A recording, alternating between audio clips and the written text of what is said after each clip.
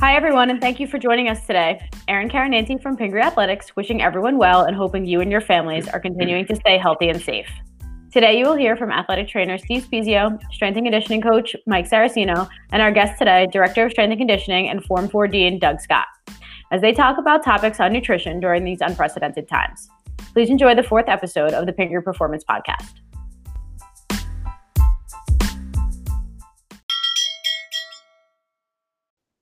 All right. Hi, everyone. Steve here, Mike here. Mike, what's up? Hey, Steve. How are you? Good. How you doing? Living the dream. Excellent.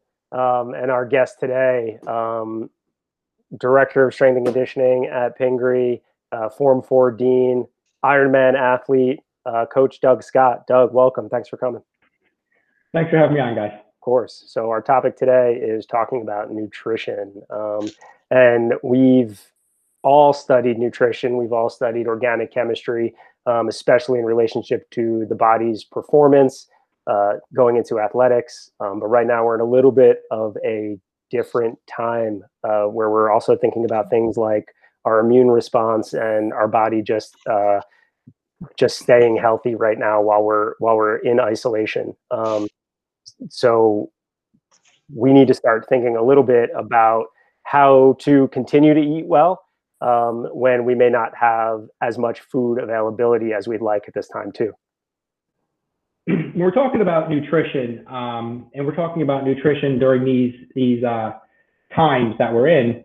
You want to shift the lens. People eat for various reasons. It's not just to get nutrients out or to perform or to fuel the body. So you want to shift your lens a little bit. And the first is this is not the time for any sort of diet. So whether you are following some type of keto diet, paleo diet, low carbohydrate, high carbohydrate, intermittent fasting, you want to shift away from that because all of those things are going to cause a stress response to the body, and you want to try to minimize the amount of stress, both internal and external, you're experiencing when you're trying to support your immune system. So the best approach is eat a wholesome diet of varied foods that are rich in vitamins and minerals. Do not restrict calories and do not restrict food groups. The caveat to that is sugar is not really a food group, and junk food is not really a food group, nor is alcohol is not a food group. So if you're to restrict things, you want to restrict those a little bit because those will have a negative impact in terms of supporting your immune system. Those are all suppressors of the immune system. But as we talk about food groups, carbohydrates, fats, proteins, you do not want to be limiting those in any way. And you want to make sure you're eating enough of them to keep your body functioning in your lifestyle you want to have, as well as to support that immune system. Yeah, I think kind of going back to what you were talking about, kind of sifting through it, you have to look at it like a lot of people, we want to think about nutrition in this very micro way, like grams of carbohydrates or how much fat, how much protein. But taking that step back and looking at it like more of a basic principle-based approach to it right now I agree with you. I definitely think that's probably more beneficial for most of us. Yeah, exactly. You want to look at this from a much wider lens than this food is good, this food is bad. Hey, I just read this blog post that blueberries, I'll make this up, blueberries can prevent coronavirus. Get out of that good food, bad food, and take a much wider lens and say how much nutrition or how much nutrients can I get out of the food that I'm eating. And that's going to be individual. I mean, you're going to have a couple questions you're going to want to do. One, the first on our mind is to stay healthy. And we always say we eat for health, but now we really have to focus on that. And you cannot eat anything that's going to boost your immune system. It doesn't happen. You can support your immune system by making sure it has a lot of vitamins, minerals, and antioxidants. And we'll go into where you can find those foods. And then you have to think about what kind of lifestyle are you in. If you are being active, and we hope you are all active, either through workouts of the day, if you're going out for runs or bike rides or or anything like that. You want to make sure that you're fueling yourself to support the activity and your immune system. So you're going to need more calories for that. So when we talk about this, and the students get this in their intro fit class and in sophomore nutrition class, the macronutrients, these are your big blocks of things. These are, as I teach them, the foods you can see, okay? These are carbohydrates, fats, and proteins. So these are the foods that if you were in the supermarket, you could find and identify a carbohydrate as some bread, some rice, some pasta, some potatoes. You could identify a protein, whether it be from animal sources, meat, chicken, fish, or beans and nuts and seeds, etc. And you could identify fats. Micronutrients are your vitamins, your minerals, your antioxidants, the various chemicals that are in meats and plants, like phytochemicals and things like that, that all help keep you nourished and help support that immune system that we're talking about. It's very hard for me to say, go to the supermarket and find vitamin B12 outside of the nutritional supplement aisle, or go find beta carotene. So those are your micronutrients. And the best way to think of micronutrients and bring them into the food group you can see are identify them as fruits and vegetables. So take the macronutrient carbohydrate and sift it from grains and starches, one end. We all know what those are: breads, pastas, cereals, rice, potatoes, sweet potatoes, etc. And then your fruits and vegetables being the micronutrients. They are all carbohydrates, but sometimes it helps visually that you're getting your vitamins and minerals the more fruits and vegetables you can get into that. And also remember, what we're looking for here are things that are going to help support that immune system. A couple examples. Vitamin D is a good supporter of your immune system. Vitamin D is found most readily in milk and dairy products. It's fortified with it. Of course, this also works best when it's in conjunction with sunlight, so get outside, and also weight-bearing activities. Do the body weight strength workouts of the day. Look at that little plug for getting outside and strength and conditioning. Yep. The mineral iron is also a supporter of your immune system. Iron is found in a lot of good protein sources, whether it's in your meats, chicken, fish, eggs. It's also in fortified grains like your cereals, in your dark green leafy vegetables.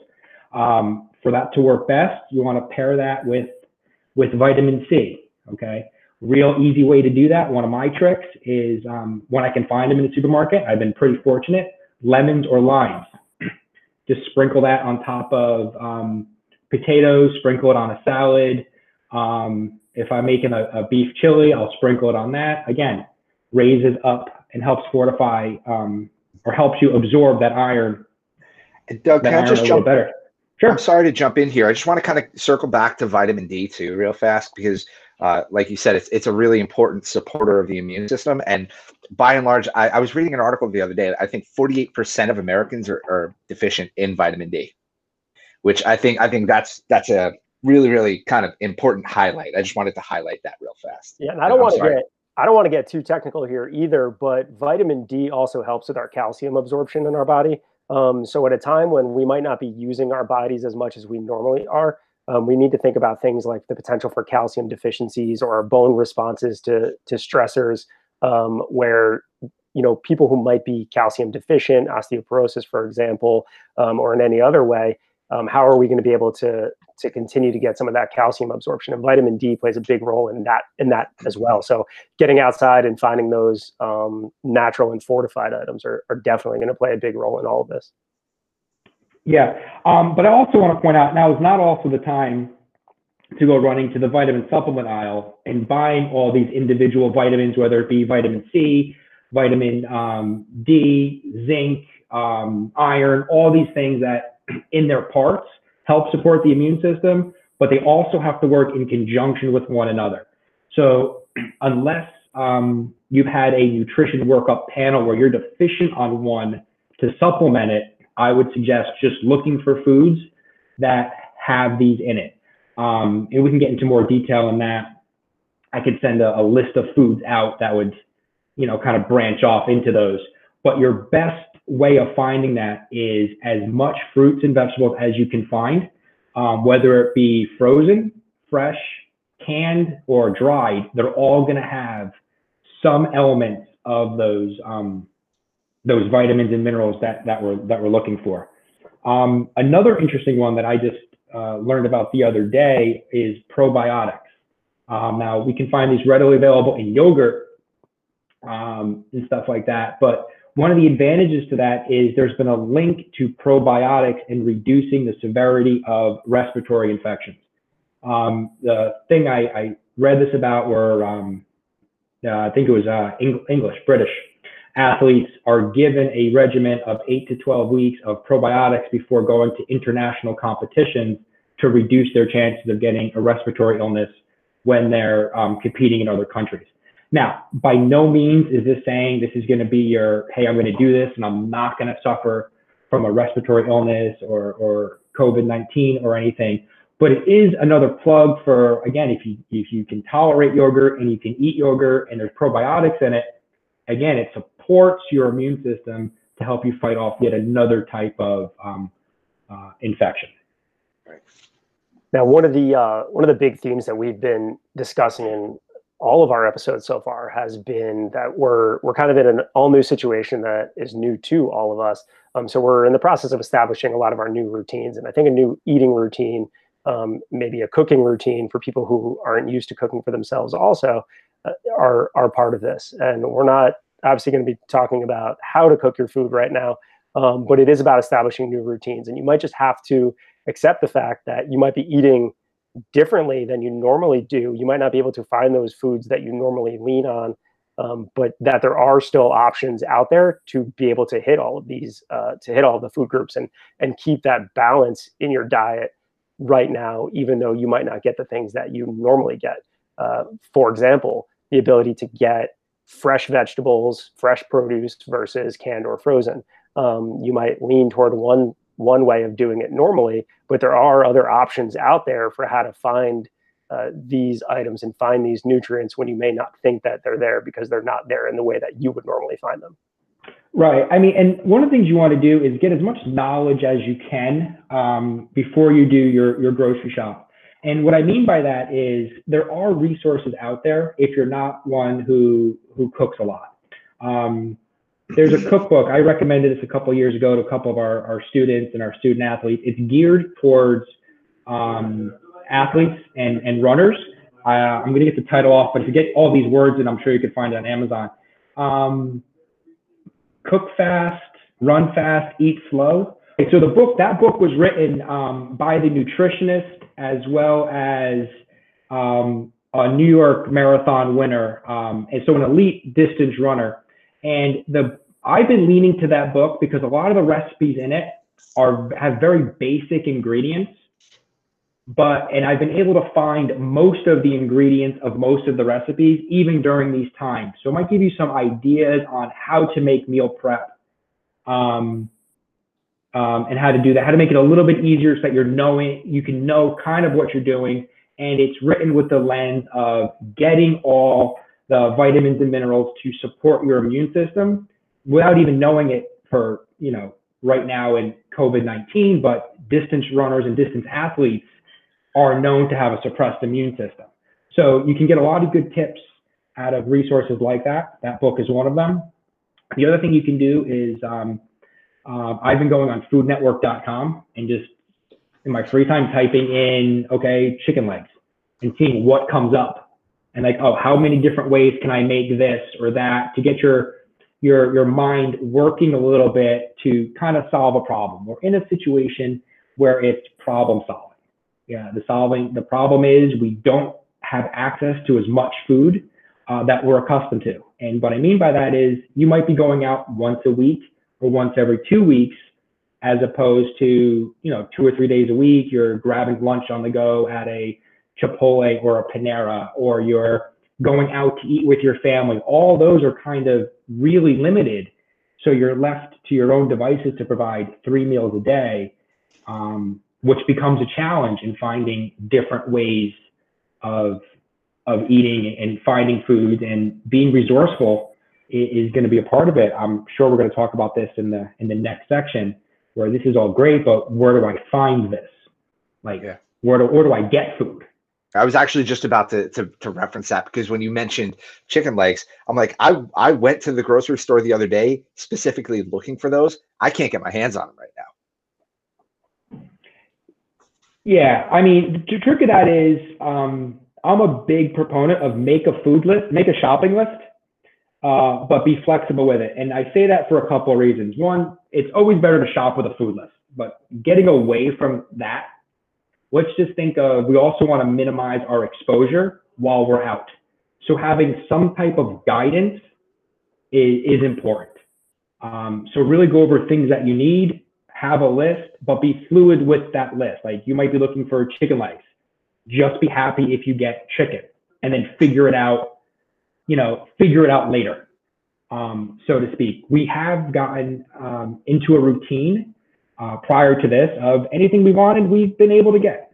And that was our reality for a long time.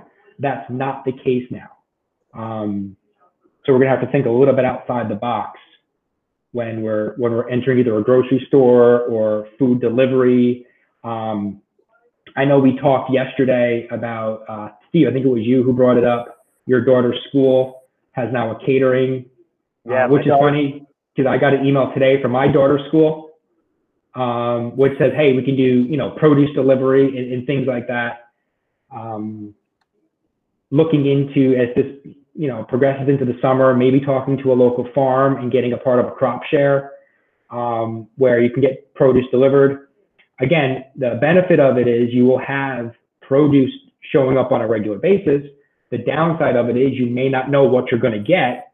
So you may have to have resources for, how do I cook this or that, or I may not like this or that, and working around that. But yeah, I think knowing some of our outside the box resources too, aside from the supermarkets, like you mentioned, the catering company that does hot lunch at my girls' school are doing kind of a grocery delivery thing right now, since they can't do a whole lot of other business. And that's been working out great for me to limit my exposure and trying to get some food delivered to my house. But again, even with them, I don't know what I'm necessarily getting all the time when I get that food delivered. So I'm looking for what ways, how can I be flexible? If you're part of a crop share, that's great. If you have a local farm stand from a local farm, a lot of them are still operating, at least for certain items, maybe meats, maybe eggs. And I know we talked yesterday a little bit about how our eggs are going to be a huge source of nutrition for us, but knowing a little bit outside the box. And it's also good to know that there are some resources out there, websites like supercook.com, where you can actually add the ingredients that you have to a list, and it gives you recipes that include those ingredients. So you can actually give them the idea of what you have available to you, and then they can give you some recipes. So it's, if you're less creative in thinking and want someone to do some of that thinking for you, that might be an easy way to get that done also. Yeah, I mean, so much of this is having confidence, and meal prep is not an easy thing. It's not an innate thing to many people. But the more things you can do that will give you confidence in preparing foods and prepping foods, the better. That'll just help you when you can see the supermarket or wherever you're getting food in a wider array of options for you. So when we talk about the supermarket, how do we go about navigating the supermarket right now? Which aisles should I be looking down? Okay. What food should I be looking for when I'm there? How do I want to fill my cart with my flexible shopping? Okay. The same basic premise for supermarkets applies. Around the perimeter is where more of your wholesome foods, rich in vitamins, rich in minerals, high protein, those are your high nutrition foods. That hasn't changed. What has changed is when you approach these areas. So let's just take, when you go into most supermarkets, you might want to head for the cleaning aisle first, or the toilet paper or paper towel aisle. But then once you get away from that, let's start with fruits and vegetables. Now, fruits and vegetables, this is your greatest source of your nutrition. start looking for foods that you know can keep the longest. And this is going to be your root vegetables. This is going to be potatoes, sweet potatoes or yams, carrots, beets, turnips, parsnips, even celery. They keep cauliflower. They keep a while in your fridge. I mean, I've had 2.5 weeks, depending. You're good there. Asparagus keeps a long time. Brussels sprouts keep a long time. So if you can fill your cart with those, you can have this sense, you can put your mind at ease a little bit that you are going to have highly nutritious foods that are not going to be bad in like 3 days. Take a food like raspberries, blackberries, blueberries, strawberries.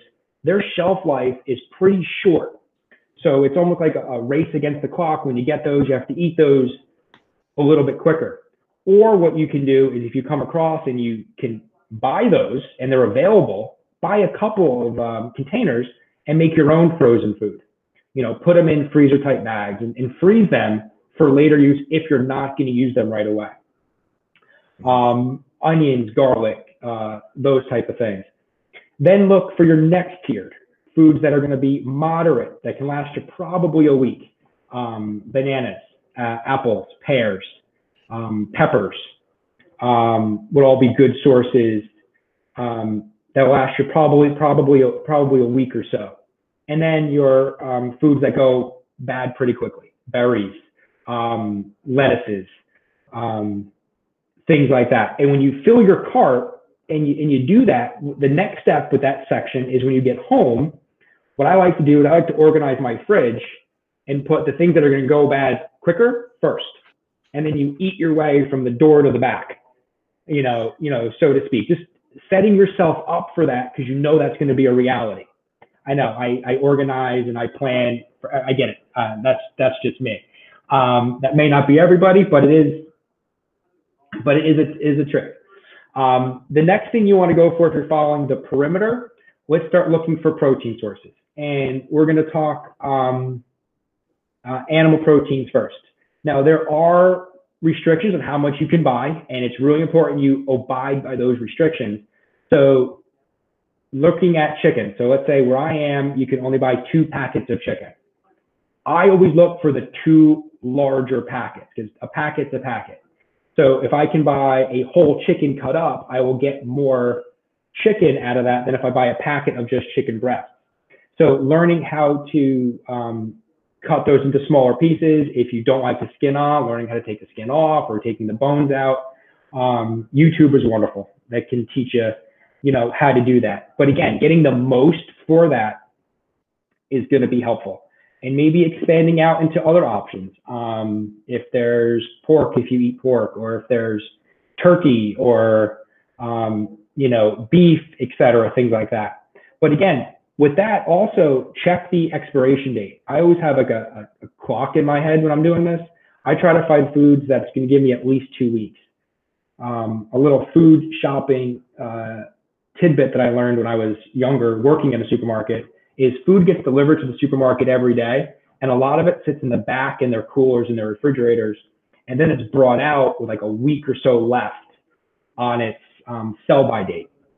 That's not happening now because we're in a bit of a food shortage. So as soon as the food is hitting the supermarket, it's coming on the shelf. So this may change as the meat production changes a little bit. I just read an article where some of those plants are shutting down because of this. But right now, you're seeing like lean ground meat with an expiration date 2.5 weeks away from when you're buying it. That's gonna be a big key for you, because that can sit in your fridge for 2 weeks before you have to worry about freezing it. So do your shopping, and if you're not going to eat it, freeze it. That's going to buy you some more time later on. Still talking about proteins, eggs. Where I am, you can buy 2 dozen. I suggest you buy the limit of eggs. There's not a more versatile source of protein than an egg. You can have it for any meal of the day. You can cook it in multiple ways. It is very high in vitamins, protein, your essential fats. So there's a good tip there. Grab eggs. The dairy section. My family's big milk drinkers. So we try to find milk. We'll go double up on that, yogurt, et cetera, for things like that. And then in the center of the aisle, this is not exactly how you would shop. So I'm just kind of going macronutrient finding foods. Your canned proteins, tuna fish. I know you guys are gonna laugh at me, but I found a new use or a new love for like sardines and things like that. Other types of canned. I know no one likes it, but I tell you, I can make a really good Mediterranean pizza. If I could invite you guys over, I could do it. But well, you know what? I'll take you up on that when we get back to the office. Yeah, ditch that habit before you're back in the workplace. But I think it's worth noting that though as another piece of all of this, which we've talked about again in a couple of our other episodes, which are what opportunities exist right now, not only for problem solving, but maybe discovering some new things, whether that be trying to figure out new ways to fill your time while you're sitting at home, maybe discovering the fact that you can cook and you never thought you could, or maybe even trying new foods that you've never tried before and discovering that you like them. So, these opportunities for us in this situation do exist for us to maybe branch out and still be able to find some things that we wouldn't have found otherwise. Absolutely. And then while you're in the center, your carbohydrates, rice. Rice has been harder for me to find, but what's been easier for me to find is risotto rice for some reason. So I've been getting that. It's like a pasta rice combo. It's a good carbohydrate. The pasta aisle. I suggest always buying 2 or 3 pounds of that whenever you're at the store. It stays for a long time. You could be eating this well after we're out of this isolation phase. Same with tomato sauce. If you can learn how to make your own, fantastic. If not, jarred sauce is perfectly fine. If you can find it, always grab a couple of cans of beans, because that makes a very versatile protein, a vegetarian style protein dish, also high in fiber and a good source of carbohydrates. Peanut butter, almond butter, cashew butter, any one of those butters would be good to have. This is just my style of going. If I don't need it, I still grab at least one. So there's always one available, because there are going to be times when it's not going to be available. So thinking around, those parameters is also helpful. So think of now and also think of later, and using foods that are not going to go bad. Like peanut butter, I'm sure it goes bad at some point. I've never seen one go bad. Yeah, it never lasts long enough to actually go bad, at least in my house. Yeah, I mean, me either, but. I mean, I think it's worth noting though that, and you had mentioned this earlier about limiting our exposure, which means that we're going out less. So the more you can get in one shopping trip and hitting those limits and bringing it home, looking at your expiration dates, freezing things that need to be frozen, produce that might go bad. If you can freeze it, put that in the freezer, figure out other ways to use it even frozen, like making smoothies, for example. Other ways that we can use some foods when they are frozen or then thawed out. But how do we limit our exposure by going out less and building those bigger shopping trips instead of doing everything in shorter bursts like we're used to doing? Yeah, I mean, one way to do it, and this is just a trick that I like to use, is I plan out what I'm going to make for the week. I have a unique household where I'm living with my partner and her daughter, my 2 kids, or whatever. So it varies anywhere from feeding 2 to 5 people on any given day.